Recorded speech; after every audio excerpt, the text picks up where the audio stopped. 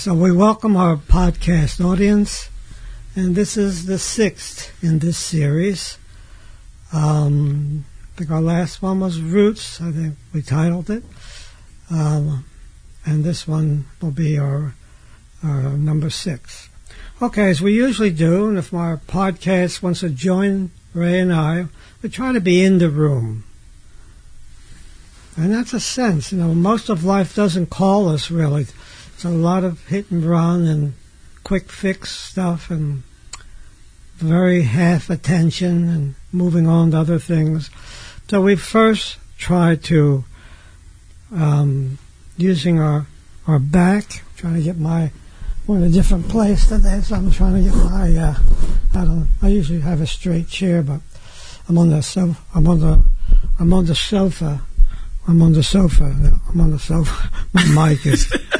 My mic is coming down. Okay, so that sense of we feel our feet on the floor. As I say, if the audience wants to be with us, can do that. Is checking your back and keeping your attention to a straight back. I had the awareness of breathing, and between those two, my feet on the floor and having a sense of touch with the feeling that I exist. I'm here in this room today. Now, before any kind of journey, there's a kind of a prep before we would go anywhere. We take a car journey or something. What shape is the car in? Do we have water? Are we prepared for the journey? And that's kind of what the grounding is about. But we're quickly going to run into something called resistance. So as Ray and I sit here, and you and your computer where you are, you'll see that it's not going to be easy to keep a sense of the self, that we're going to go into daydreaming, all that will begin. So we're going to quickly encounter what I call the ego defense system, which is that system has a lot of resistance against self-discipline. So that's exactly what grounding calls for at the beginning, is a kind of self-discipline. Because normally I would droop over or cross my legs or do all that. I'm trying not to do that now, and see how you do with that. And third, we need a special attention for that. Not just attention that of something that draws our attention or desire. This is attention that we need to create for ourselves to follow this. Now, the other thing is... Hey, Jim, can you give like a example of special attention? Let's see. It's a special attention is a contact with the body. I'm feeling my feet on the floor, and I have an awareness and a wish to try to stay in tune here today. Just a sense of that. Now, our life outside the room. Now, that's an interesting one to think about for a moment. Whatever we do in our life, our profession, our marriages, our relationships of all different kind, what are we doing when we're away from the person or away from the profession, and our integrity away, our dignity away from the session? For example, if I had come here drunk today, or I went on a binge on the weekend or something, or really was unfair to other people and so on, I would bring that vibration into this room. One thing I can think of, what I went through, I was at a weekend kind of retreat, 3-day weekend, kind of a Zen situation where there's meditation, and I was cleaning toilets. It was part of my crew, was what I was doing, cleaning bathrooms and so on. But I remember at dinner time, after going through, it's the first time I'm cleaning those toilets in a long time. I usually work in the library. Anyway, when I got to lunchtime, and this might be an example, so I was doing all that kind of self-discipline, trying to stay with the tasks that I had. And I was sitting at the table, and I got there early.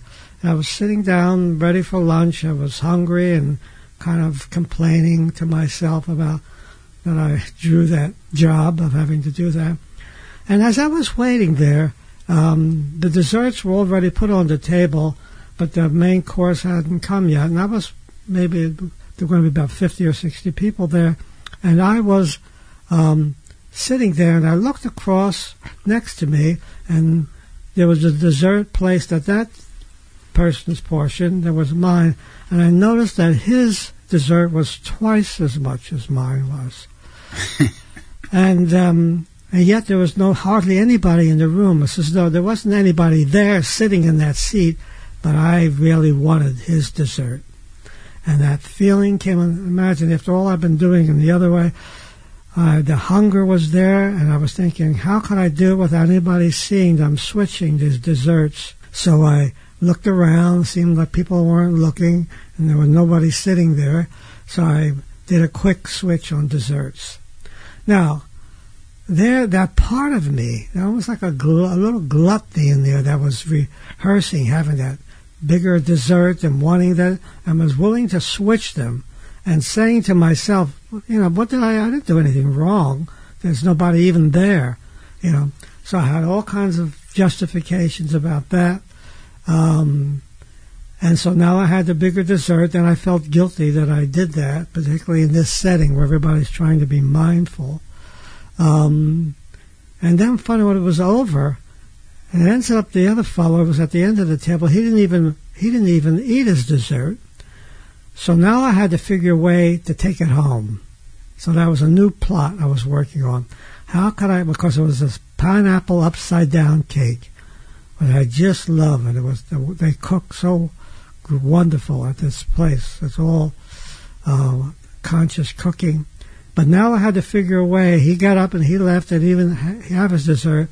I had to figure a way to slip that in my pocket. Yet it was a cake. It was going to fall apart.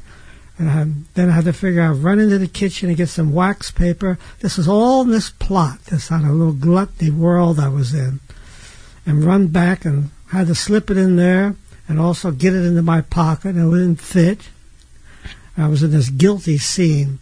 So it was like a funny, crazy little thing, but it was like that part of me, there was a gluttonous feeling about it. It just wanted more. I wanted to make up for cleaning toilets. It wanted even more. So Ray, anything in your life to do with something that gets out of control or goes another direction, or I'm a smoker, as you know, and I switched brands so they would smoke slower, but it really hasn't worked out for me. I mean, I'll smoke one after another, and the only time I get conscious of it is when I'm around like my girl, and she'll call it to my attention. And then I've worked with you with it, and you say, okay, just give a beat count of 20 before you light the cigarette, and then maybe you won't light the cigarette. So I get up to about 7, and I light the cigarette anyway.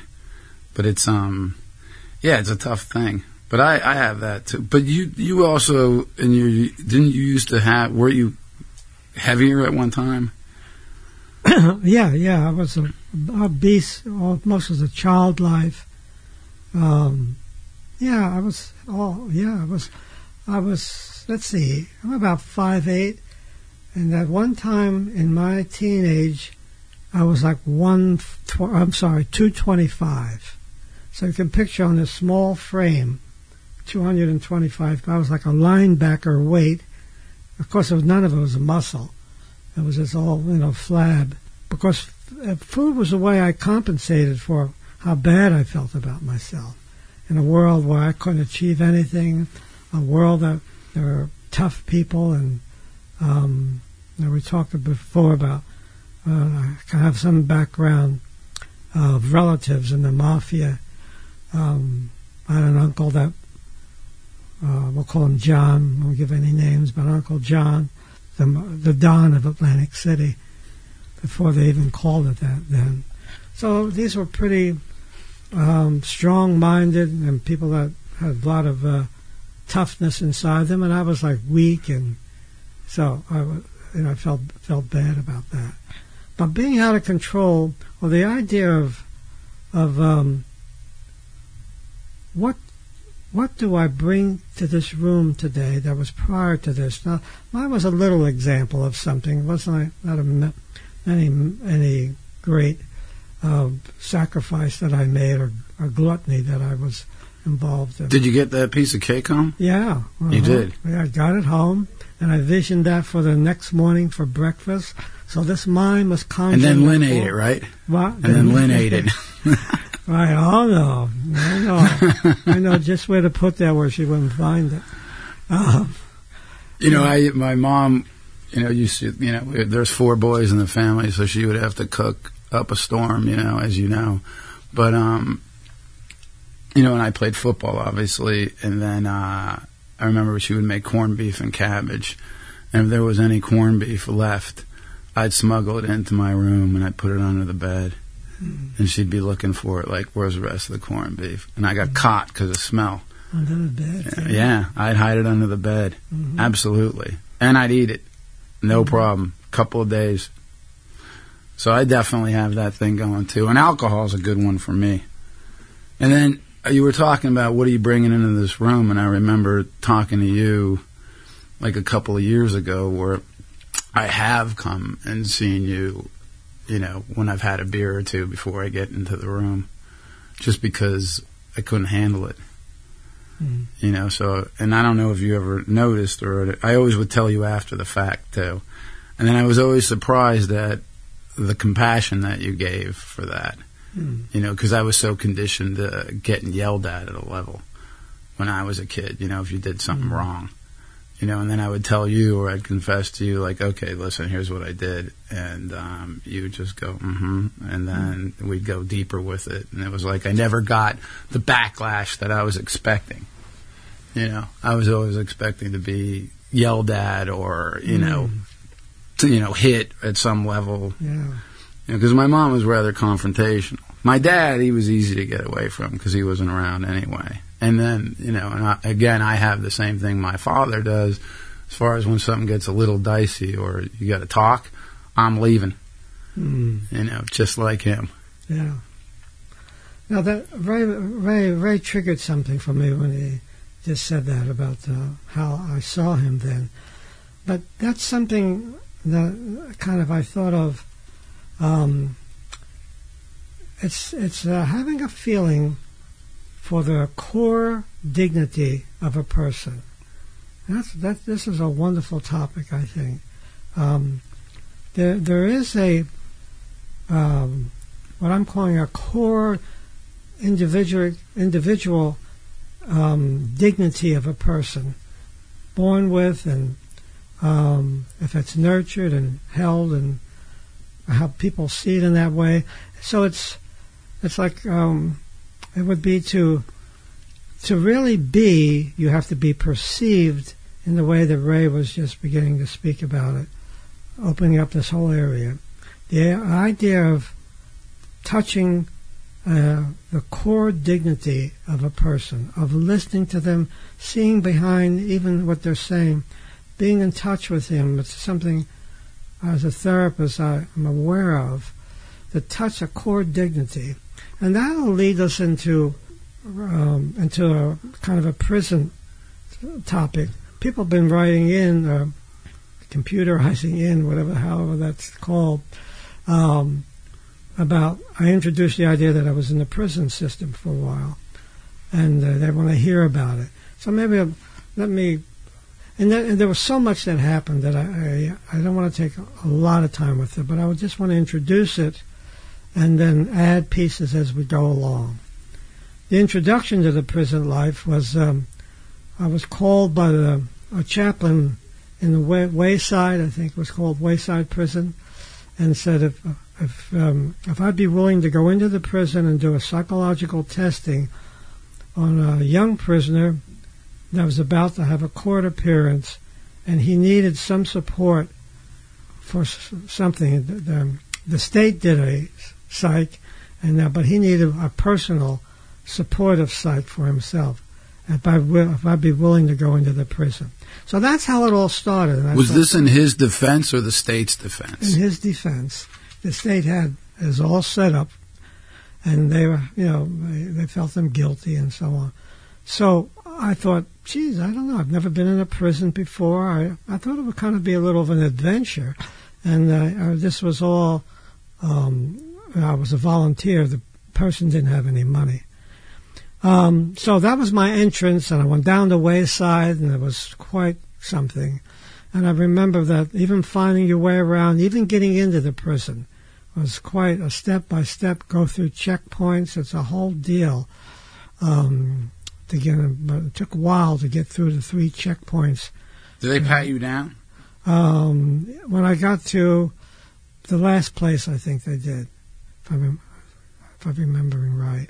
Okay, so then I went in, and I remember that's the first thing I did in prison, is I took this prisoner, and they sent him, and we didn't have a room. The prison didn't provide. They had no place for me to do this. So we actually, in desperation, we did it in the chapel. So we both sat in the chapel, and he told me his story. Now, that's the beginning of I think it's the first time he's ever been listened to, when he told me a little of his life. And my connection with him as I sat there, just making notes, but really paying attention to his pain and his predicament. He was only in his 20s. And he's being charged with something serious. And I felt then that what I might be able to have in the prison is all for the very thing we're talking about. To be heard for the first time. To be seen for the first time. And this leads me to that line that I used in a lecture. To be really seen is to be born. And a lot of the fellows in prison, that's the last thing they had. They're given up a long time ago and followed roads, and they weren't seen deeply. So what I could offer them is to give them a space and time so they could tell their story. So let me just start that off in the prison. There are a lot of little things that went wrong, and my last thing was when I had to leave. I then really got in touch with the danger of the prison, is that I was actually in a prison riot there. I got, and that one is kind of a long story. But there are different kind of important stories, particularly on the death row part, the part of being... Hey, were you scared of meeting with this guy? No, I wasn't. At that time, I didn't even know enough. I thought it would be safe. I wasn't afraid to meet with him. He was kind of a mild guy. And there was no guard with us, so we were alone. But I didn't know enough even to be afraid at that time.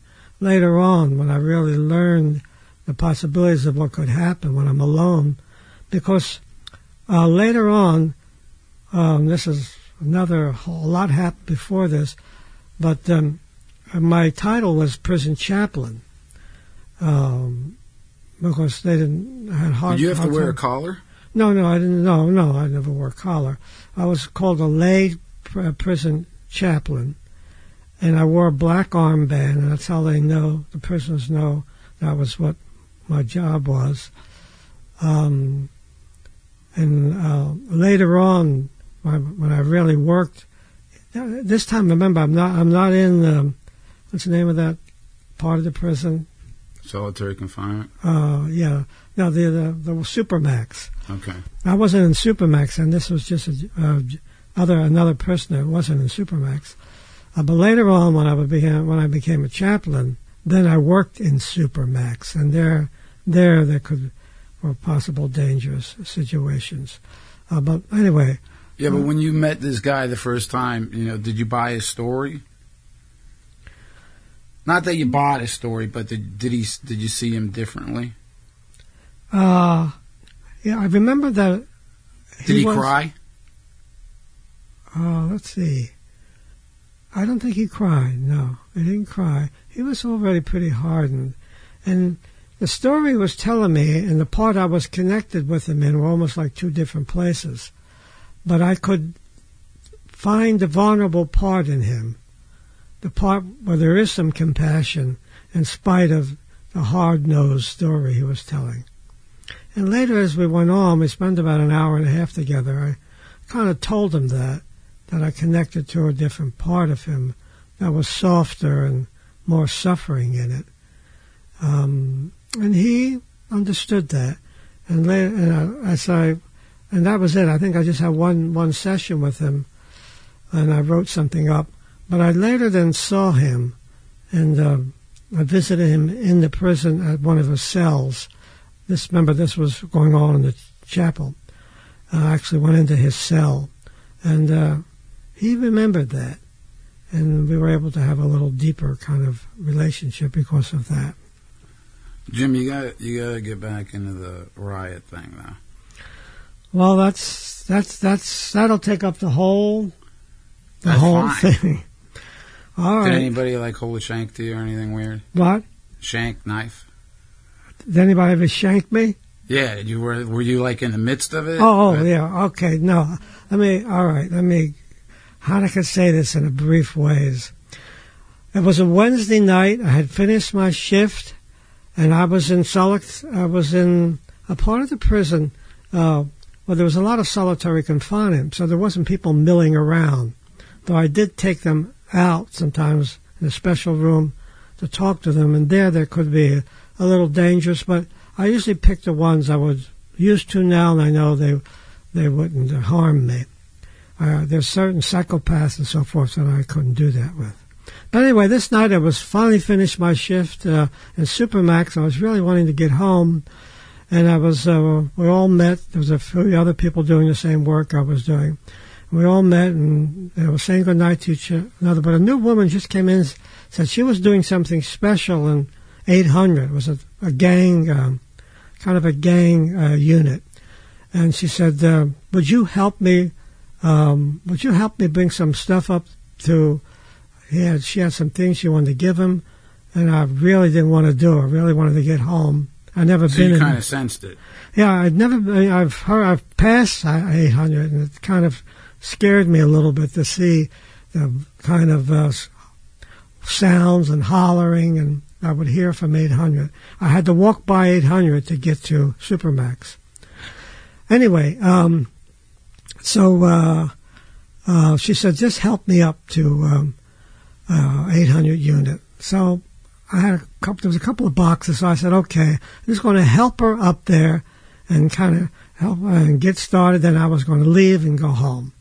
So we got up to 800, and was called for prisoners who was interested in this meeting to come.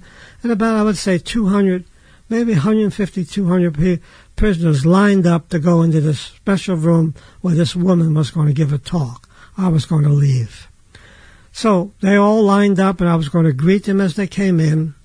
And as I was at the door, and she was at the door, I depended on her. She worked the unit, and she knew I was new there. And she said, oh, God, I forgot something. Jim, I'm going to run out to my car. I'll just greet these fellows in.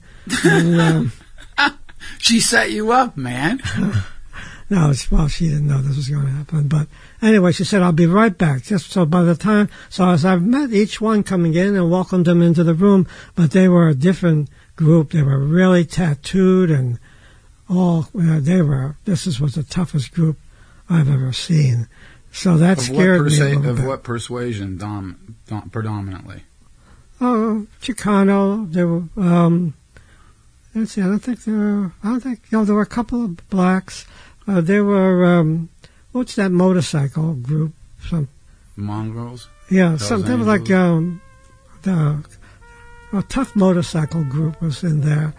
Aryan Nation? Aryan Nation. And they all had their all different tattoos. So I thought, God, if anything would ever go wrong here, wow, what a terrible scene. You think the Aryan Nation would have took care of you? No.